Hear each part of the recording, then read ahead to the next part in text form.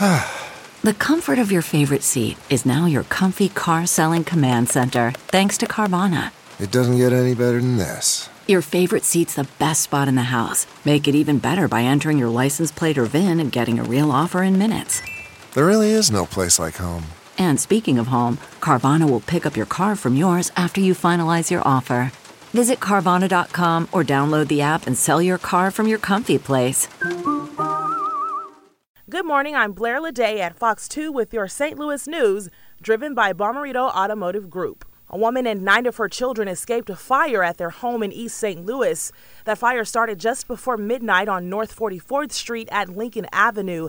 They were also asleep. The mom smelled smoke and got everyone out safely.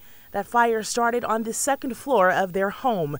Protesters blocked I-64 at Jefferson Avenue. They took to the streets after a Louisville grand jury failed to charge police officers in the death of Breonna Taylor.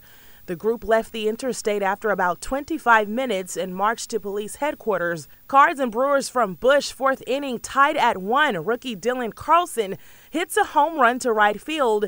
His third of the year, a 2-run shot. It's 3-1 Cards. Seventh inning, Yadier Molina with his second hit of the night. Career hit number 2,000.